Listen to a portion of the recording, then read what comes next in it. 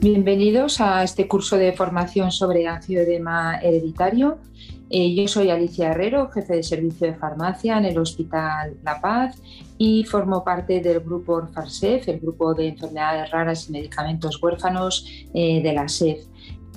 Hoy vamos a ver este podcast sobre la evaluación económica de enfermedades raras y entrevistaré a Isabel Martín, que es jefe de servicio de farmacia en el Hospital el Complejo Universitario de A Coruña y también forma parte ella como miembro de este grupo de enfermedades raras de la SEF.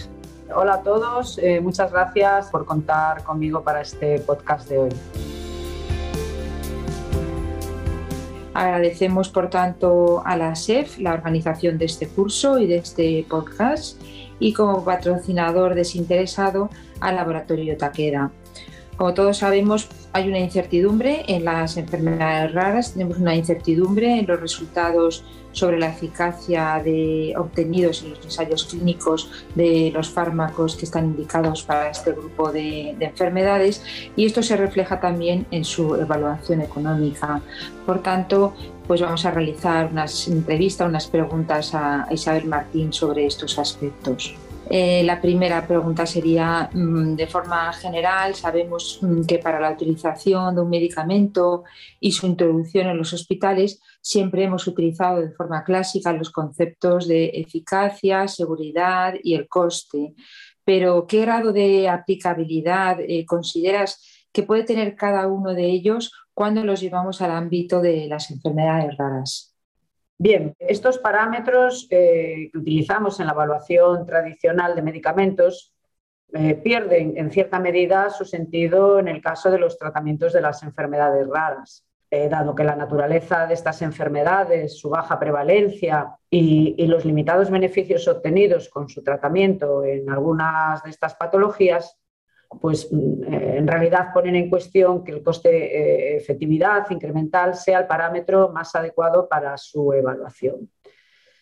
Por otra parte, el valor del umbral del coste máximo que se está dispuesto a pagar por el concepto de años de vida ajustados por calidad, los AVACs, en ocasiones supera al umbral aceptado por las agencias evaluadoras. Además, también el carácter progresivo, crónico y discapacitante de muchas de las enfermedades raras hace que tengan un gran impacto social, sanitario y económico que hace que muy compleja su valoración y la del coste de oportunidad de su tratamiento. En cuanto a la eficacia de los medicamentos huérfanos, pues también nos encontramos que la evidencia de los ensayos clínicos en muchos casos pues está basada en variables con relevancia clínica incierta o lo que se conoce como variables subrogadas que difícilmente podemos correlacionar con resultados clínicos finales. Por otra parte, tenemos esta controversia que siempre está presente en este tipo de tratamientos por la dificultad de obtener resultados que aporten modificaciones relevantes en el curso natural de la enfermedad frente, en el otro lado, pues a la obtención de eficacia basada en mejorar la calidad de vida. Pero además nos encontramos en un contexto donde la ausencia de alternativas terapéuticas pues, es algo habitual en el tratamiento de las enfermedades raras y trastoca todo lo que hemos hablado. Por tanto, la incertidumbre de los resultados de eficacia obtenidos en los ensayos clínicos. Si de verdad aportan estos resultados mejoras significativas frente a lo ya utilizado. El diseño de estos ensayos en cuanto a su duración, generalmente corta, número de pacientes, generalmente reducido, y tipo de variables utilizadas, hace que busquemos otras o se busquen otras alternativas y parámetros para la evaluación de la inclusión de estos medicamentos para las enfermedades raras en la práctica asistencial. En este sentido, también añadir que algunos autores consideran que una innovación en salud debe aportar valor en términos de esperanza y calidad de vida para los pacientes cuando se compara con opciones previamente existentes. Y esto no debemos olvidar que es especialmente relevante en el ámbito de las enfermedades raras, por lo que la valoración basada en eficacia, seguridad y coste parece tener limitaciones en el caso de estas enfermedades. Ello unido a la incertidumbre derivada de lo ya comentado de los resultados de los ensayos clínicos. Por eso, y respondiendo ya a esta primera cuestión, creo que una evaluación basada solo en parámetros de eficacia, seguridad y coste es insuficiente. Efectivamente, como nos has comentado, si estos parámetros de eficacia, de seguridad y el coste son insuficientes, ¿qué otros parámetros consideras que podríamos introducir? ¿Algún otro parámetro necesario que nos ayudase en esta evaluación económica? Opino que sí. Recientemente el análisis de decisión multicriterio, por sus siglas ADMC, se presenta como una herramienta metodológica que, aunque surgió hace tiempo para la toma de decisiones en otros sectores, como es empresas industriales y de servicios, pues recientemente se ha aplicado ahora al ámbito de la salud, con objeto de priorizar intervenciones en función del valor relativo que aportan. Y más concretamente, pues se está teniendo, como estamos viendo, en el área de medicamentos. Este análisis de decisión multicriterio nos aporta una evaluación desde otros puntos de vista relacionados con los diferentes a los tradicionales de eficacia, seguridad y coste. Este valor relativo que un medicamento puede aportar se basa en considerar otros criterios, por ejemplo, la gravedad de la enfermedad, si disponemos de alternativas terapéuticas, el grupo de población afectada, la calidad de la evidencia, el grado de innovación o el valor que tiene ese medicamento para la salud pública en general. En este sentido, esta metodología nueva, la ADMC, que aún es de aplicación reciente, incipiente en la evaluación de medicamentos, nos aporta una visión desde una perspectiva basada en criterios previamente establecidos, que van más allá de la evaluación de coste-efectividad del medicamento y que puede complementar perfectamente esta nueva metodología a la evaluación clásica. En el análisis multicriterio, la elección de criterios y su ponderación sí que es cierto que ofrecen controversias para algunos autores que encuentran en esta selección elementos de cierta subjetividad, ¿vale?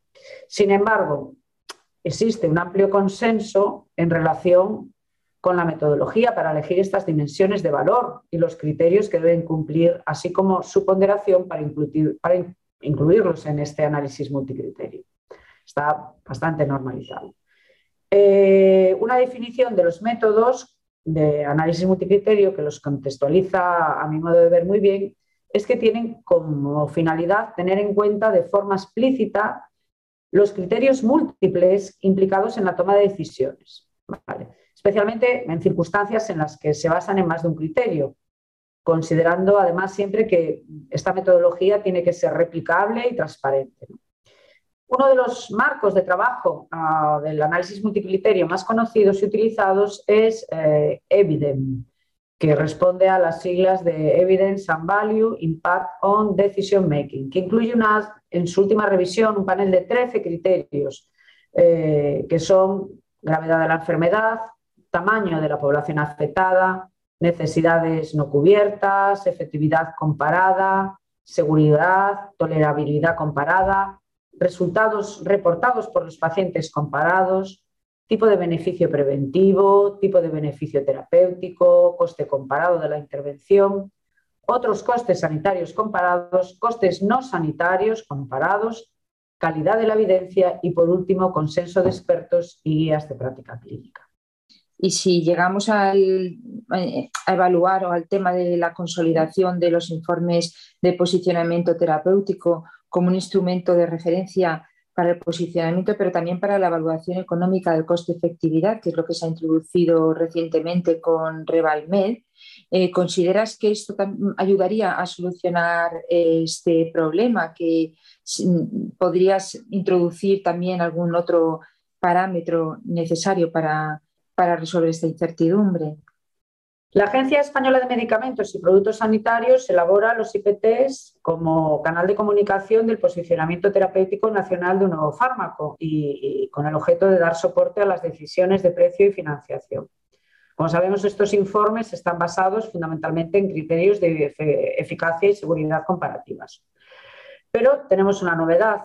Esta novedad en esta área es que recientemente se ha desarrollado y aprobado un plan para la consolidación de los IPTs con objeto de consolidar estos documentos en el Sistema Nacional de Salud para que sean un instrumento de referencia para el posicionamiento y la evaluación económica de coste-efectividad de los medicamentos y la mejora de su proceso de evaluación mediante la inclusión de información farmacoeconómica. También para un mayor análisis de las alternativas terapéuticas, valoración del beneficio clínico incremental del medicamento e identificación de grupos y subgrupos en los que el medicamento pueda tener una mayor implicación. Por ello, se crea una red de evaluación conocida por RevalMed, que establece 7 nodos y precisamente uno de estos nodos es de enfermedades raras, que estarán constituidas, como en el resto de los nodos, por expertos gestores y clínicos que ayuden a la revisión del IPT en aspectos de evaluación terapéutica y farmacoeconómica. Por tanto, es de esperar que la constitución de un nodo específico en el área de las enfermedades raras, con expertos de las comunidades autónomas en esta materia, tenga en cuenta las particularidades de la evaluación de medicamentos en este campo específico de las enfermedades raras, especialmente en lo referido antes, lo que hemos estado hablando sobre el valor para el paciente y la sociedad. Muchas gracias por esta respuesta. Y ahora entramos ya en el ámbito de los retos que nos encontramos con la financiación. Pues los sistemas, pues actualmente se está optando por introducir pues, mecanismos más ágiles, mecanismos más adaptables para la financiación de medicamentos. Esto afecta también a las enfermedades raras. Estamos viendo pues, lo que llamamos unos acuerdos de entrada controlada que están teniendo un papel cada vez más creciente.